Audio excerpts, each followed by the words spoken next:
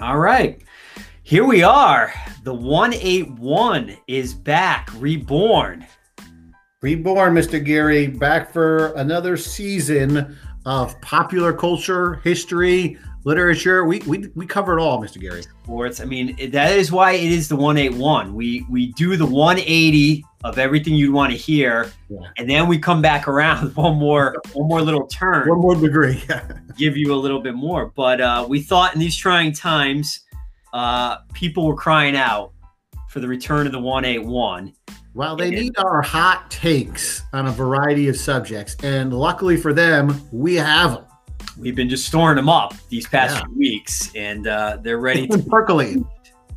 So, how are you doing, Mr. Decker? I'm doing very well, thank you. I cannot wait for sports to come back.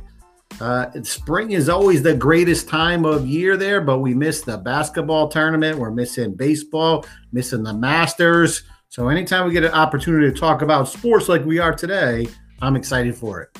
Yes, it does. There's something. I mean, the days are longer and it is a little warmer. Well, not today, but spring is always marked by the return of baseball. So without baseball, it does seem a little bit rudderless here as far as the seasons. Yeah. And have you been into watching or listening to any old games on like FAN or on TV or cable or anything? Well, I'll tell you what my son and I have been doing is we've been watching some old UConn basketball games. We just watched the Kemba Walker run through the Big East tournament in the NCAA. So that took us a good week to kind of watch that and how great Kemba was. But that's been our main focus is college basketball. And the fact that the University of Connecticut is now back in the Big East is exciting for us. Yeah, I find and I appreciate what Yes has been doing and FAN has been doing, kind of replaying the old games and, interviewing players every night. But I just find I've not been into it. I don't know. There's something about a 10, 12-year-old game.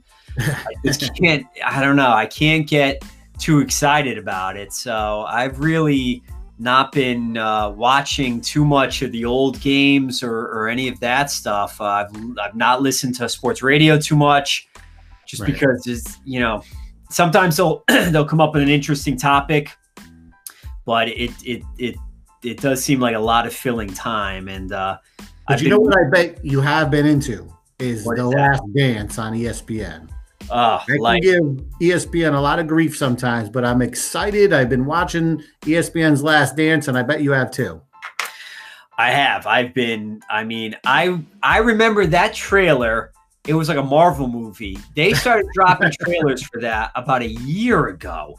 I remember being excited about it, and then when they made the announcement that they were moving it up, I just think it was a brilliant marketing move, but it also was really, I thought, a nice gesture for the audience. And I was listening to so we're seeing trailers from so long ago. So you sort of think, all right, what is the big deal moving it up a few months? It's done. Apparently it was not done. The director was on, I think I heard him online somewhere. I can't remember exactly where it was. And he said that they are still editing episodes that are coming out in a few weeks. So they were editing the last 2 episodes that are coming out this weekend. They were still working on them in post-production about a week or so ago. So I don't think it may seem to the audience like it was kind of a no-brainer, just move it up a few months. But it does seem like it did take some hustling by the people behind it to get it ready to be on TV in May instead of in June, I think it was supposed to be on. Right. I think that one of the challenges was Michael Jordan himself. He's a busy man. He gave him 4 hours at the beginning, and then they had to come back and get some more questions answered with him. And so I remembered I listened to a podcast with him and Jalen Rose. Jason Hare's the guy's name, the director. And he said that, it wasn't until I think it was January or February of this year where he got to sit down with him a second time and ask more pointed questions of him. and so that's kind of is a challenge if you're interviewing and then editing so close together. It does make some sense because you notice the earlier episodes, much was made of this with Jordan sitting with his little side table of his brown liquor and his cigars. Yeah. And then the later episodes, it's a different vantage point. He's in a different room. He's got different clothes on. So, yeah, it does look like, whereas the other players, I believe Rodman, they got all in one shot. I think Pippen, they got all in one shot. Looks like everybody else they got in one shot. Jordan was a couple of interviews, 3 maybe. It looks like 3 different scenarios. So let's start with what are our thoughts on it overall. It sounds like we both liked it, but what are your thoughts on the documentary as a whole? Well, I think it's tremendous. You know, I liked everything about it.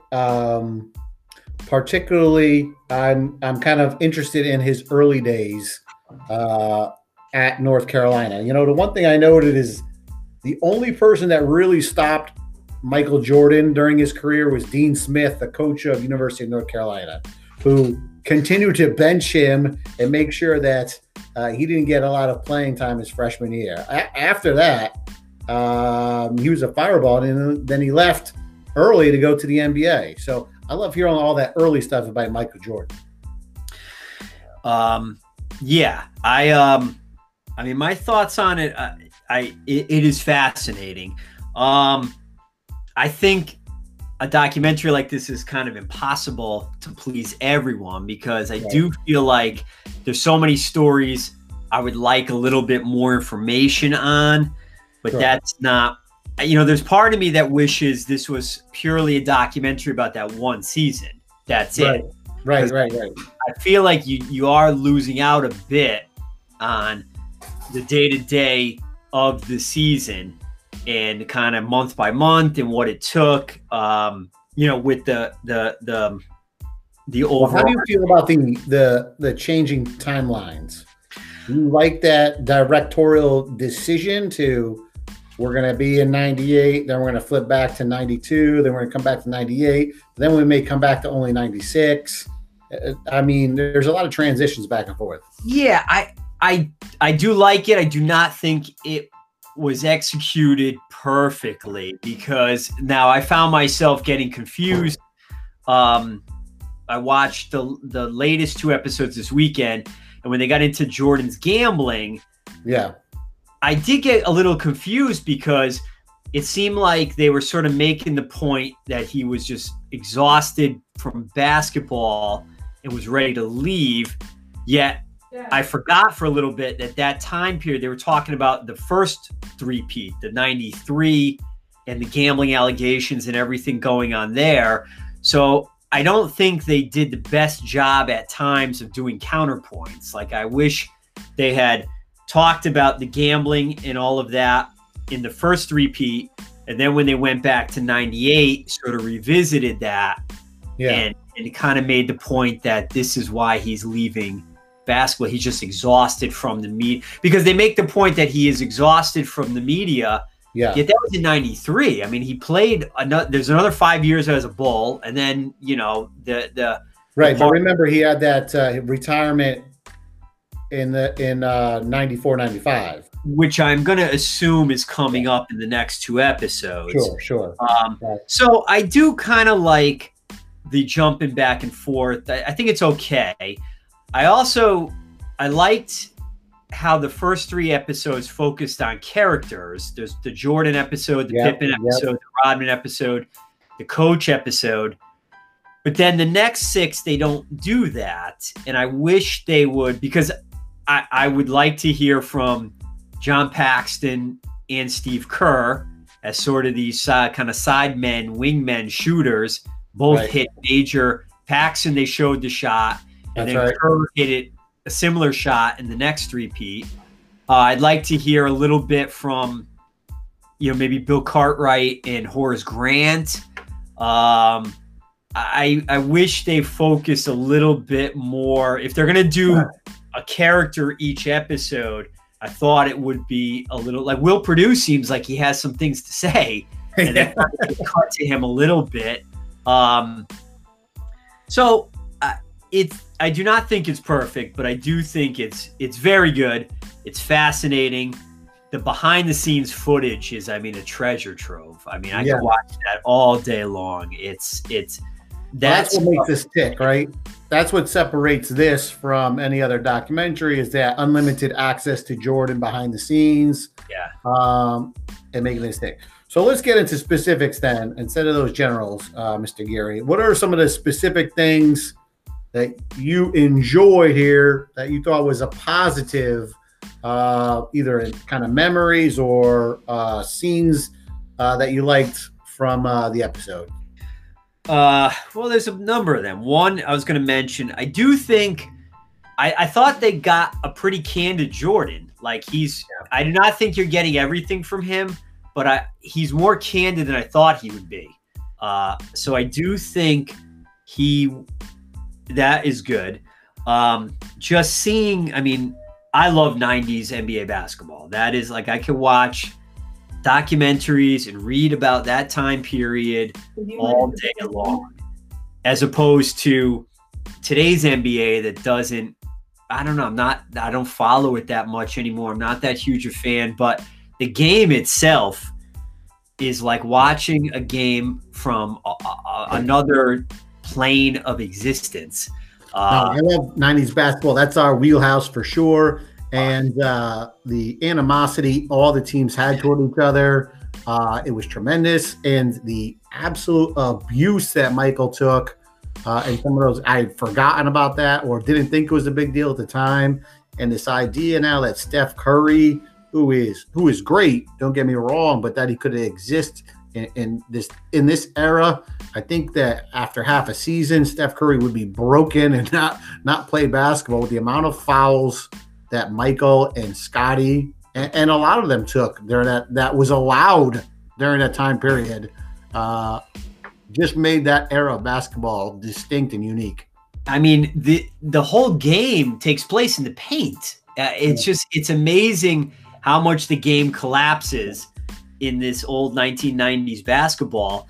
And the physicality of it is brutal. I mean, he's big, but he's not, I mean, he's no LeBron. He's not huge. I mean, these guys are sort of that prototypical kind of 90s NBA player. You know, they're tall, they're thin-ish. I mean, they all go to something, but they're not gigantic guys. And to be getting just absolutely mauled and I mean, they show that 93 conference finals against the Knicks. And I mean, I remember 1990s Knicks basketball is nirvana for me. But first off, it's jarring seeing a relevant good Knicks team. First off, it's so odd that the last time, right? They're talking about the Knicks being any sort of threat to anyone, but watching that series of the way they just brutally pound on each other. The other thing I noted, and again is interesting to me, the difference when they put the little chyron of when these guys played, you see these guys on these teams for a long time. Yeah. I feel like today's NBA is marked by the transition. I mean, guys play for a team for 2, 3, 4 years, then they're on the move. And I mean, you think back to that dream team, with the exception of, I was thinking about it yesterday, Barkley and was Drexler on the dream team? Yes. So with the exception of Drexler and Barkley, all those other guys, if memory corrects, is serving me well, played the majority of their time on one team. Yeah, at the end, a few of them, like Malone, went somewhere else for a title. Gary, but those guys were on those teams forever. Whereas today, the only real obsession was Charles Barkley. Barkley was a Sixer for a long time, then he went to the Suns for a while. But But those were all legends on the Dream Team. But you think of today, you know, you got Nowitzki's on one team, Duncan's on one team. That's about it. All the superstars: Westbrook, Harden, Chris Paul, LeBron. Anthony Davis, Carmelo, they all bounce around to other teams. Yeah. So that idea of playing on a team for a long time and sort of waiting, the other thing that struck me too was that, there was the Celtics, then the Lakers, then the Pistons, then the Bulls, and the Knicks for a little bit. Like this idea of these teams staying together year after year after year after year and sort of putting in their dues. Climbing the mountain. Yeah. And the last thing, too, I noted, just a mind-boggling difference between that NBA and today's is the idea that the GM told Phil Jackson, GM Jerry Krause told Phil Jackson, Michael Jordan, before the season began, that this is it for Phil Jackson. And could you imagine any GM telling any superstar today anything like that? Well, Michael and Scotty reacted to Jerry, though. There was no love lost between any of those and any of those players and Jerry Krause. Now to Michael's and Scotty's credit, they were professionals. They went out and played, but they were evil to Jerry Krause. Now, I don't know what Jerry Krause, if he gets away, because obviously he broke up the dynasty, but the way Michael and Jerry reacted to him, treating him, calling him names in the locker room, get him out of the locker room, making fun of him, was one of the weird things to see about Michael, who up until this moment was just like unimpeachable in his character.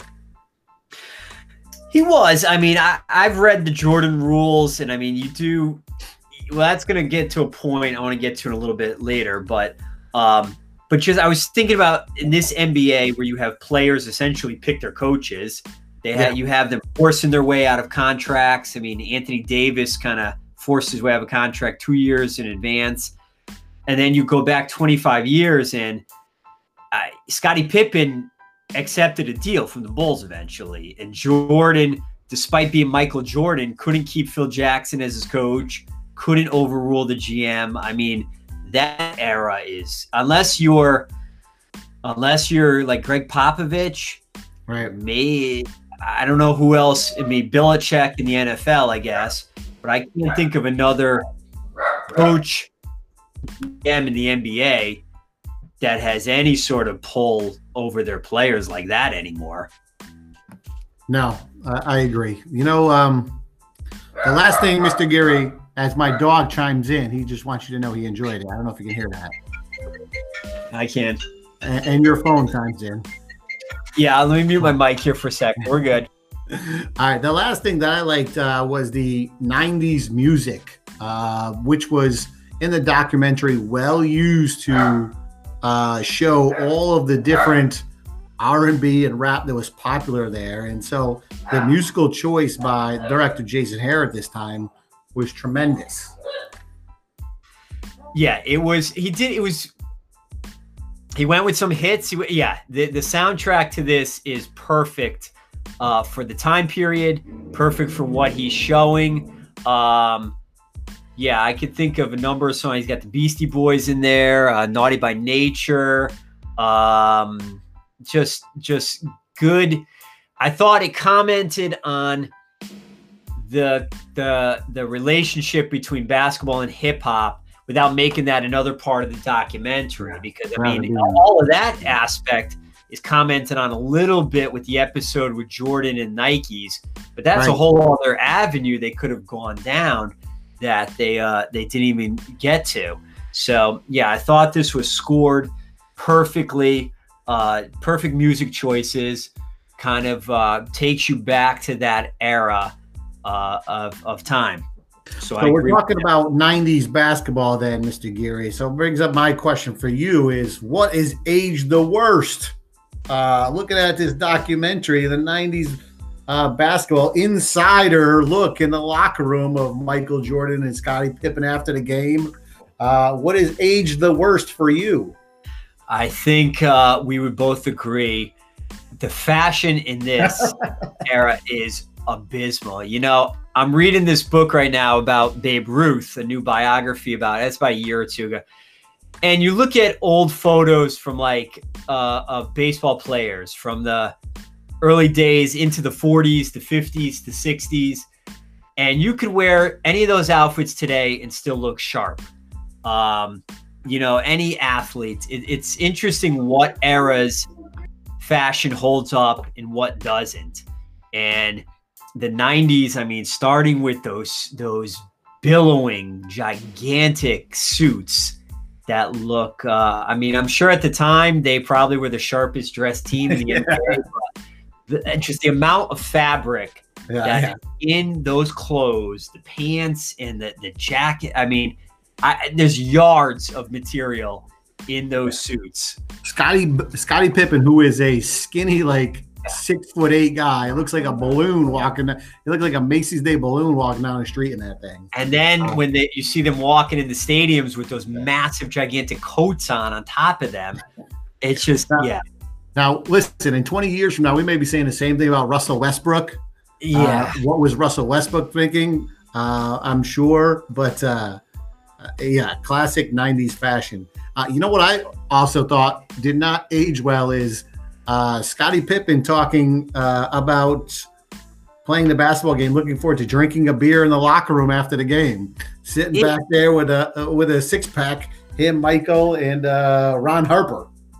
It is interesting, because today, oh my God, that would be a story.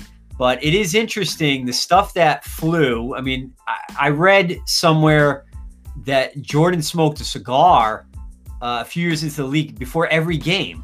And you see plenty of footage of them smoking in locker rooms, drinking, and of all beers, too. I mean, Miller Lite, the cheapest beer.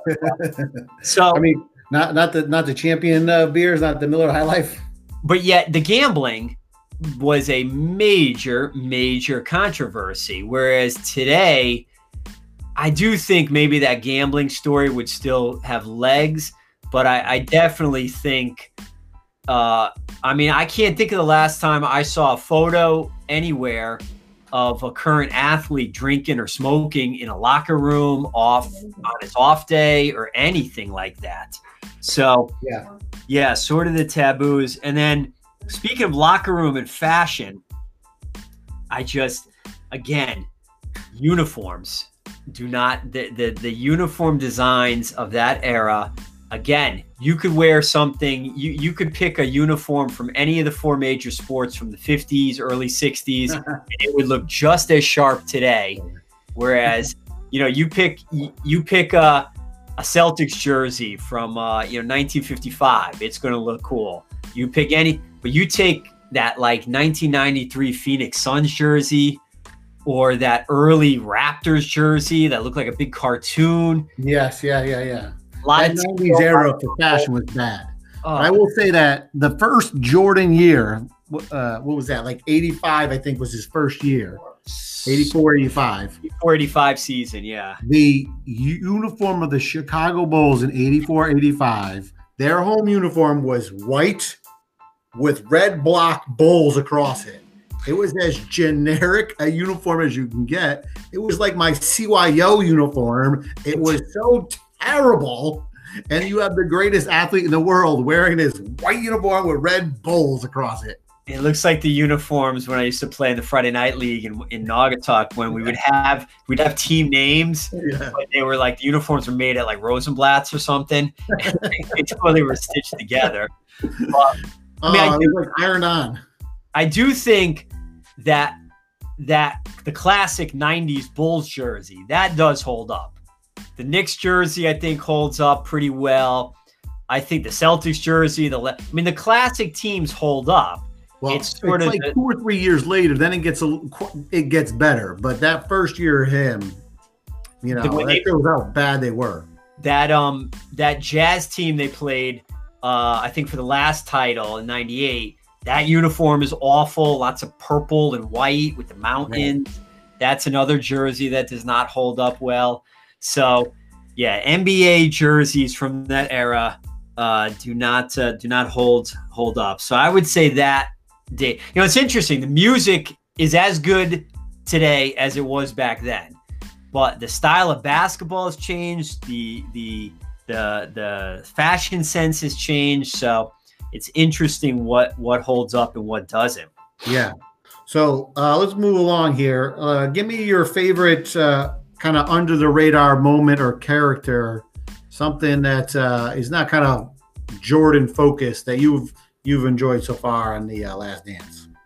Well, I was going to use one Jordan. I just think the bagging on Isaiah, I mean, is just you mentioned how these guys feel about each other. Yeah. I mean, I don't think that's manufactured. It sounds like there is still some animosity. I thought Patrick Ewing came off a little frosty.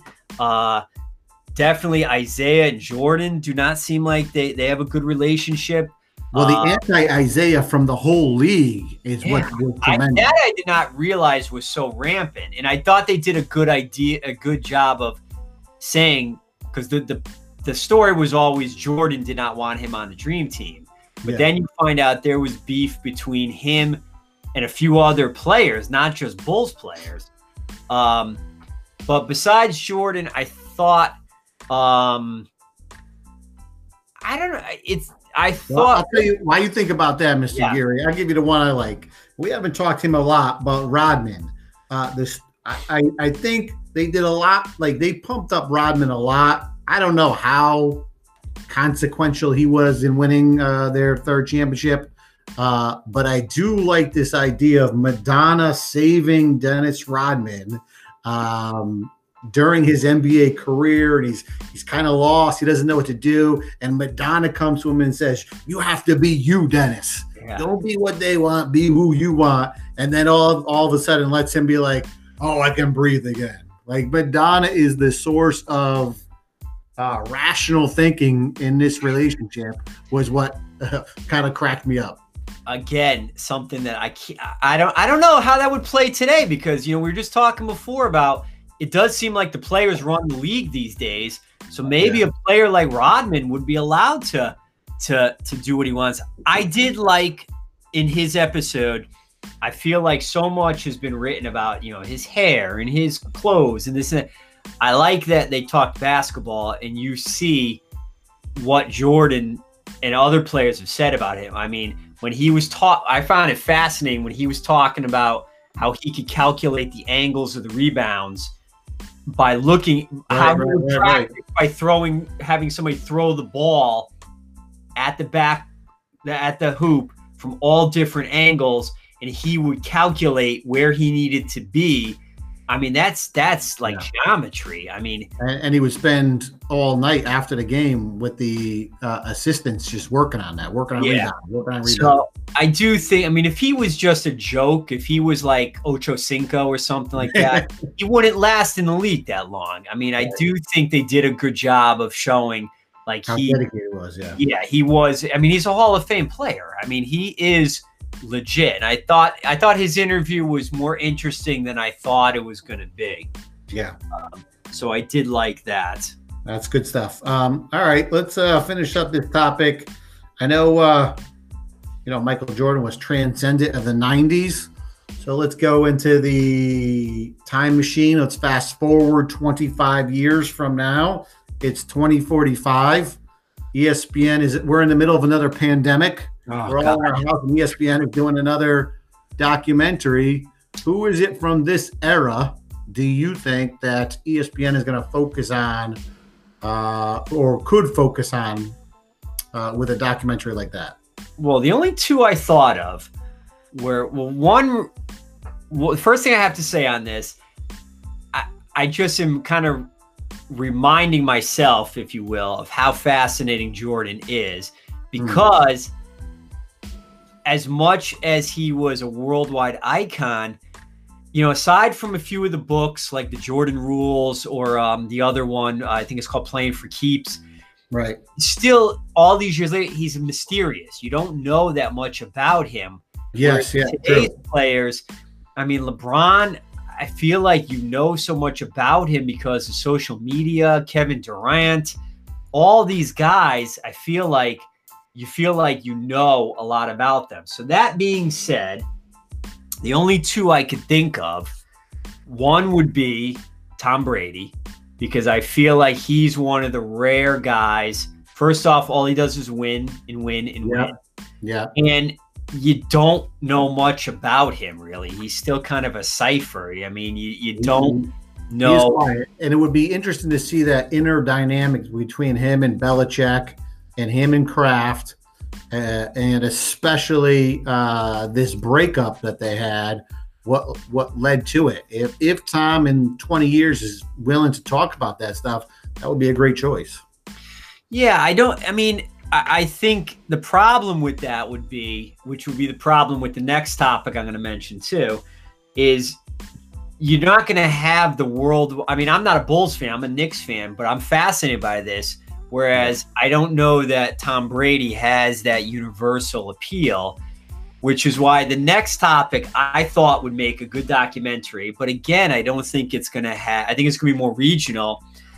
It would be Derek Jeter and the core four. I mean, I could see a multi-part story about the core four and Torrey and the dynasty and all of that. And Jeter's another one.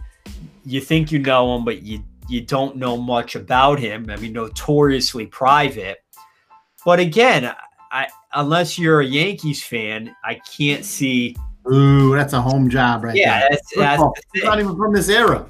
Come on now. I feel like you cheated on that answer. So I don't. So besides those two, I can't think of another. I mean, LeBron, I don't think would work because I feel like you know so much about it. I mean, I don't know what else would the social media aspect kind of lends themselves to telling their own story in their own way.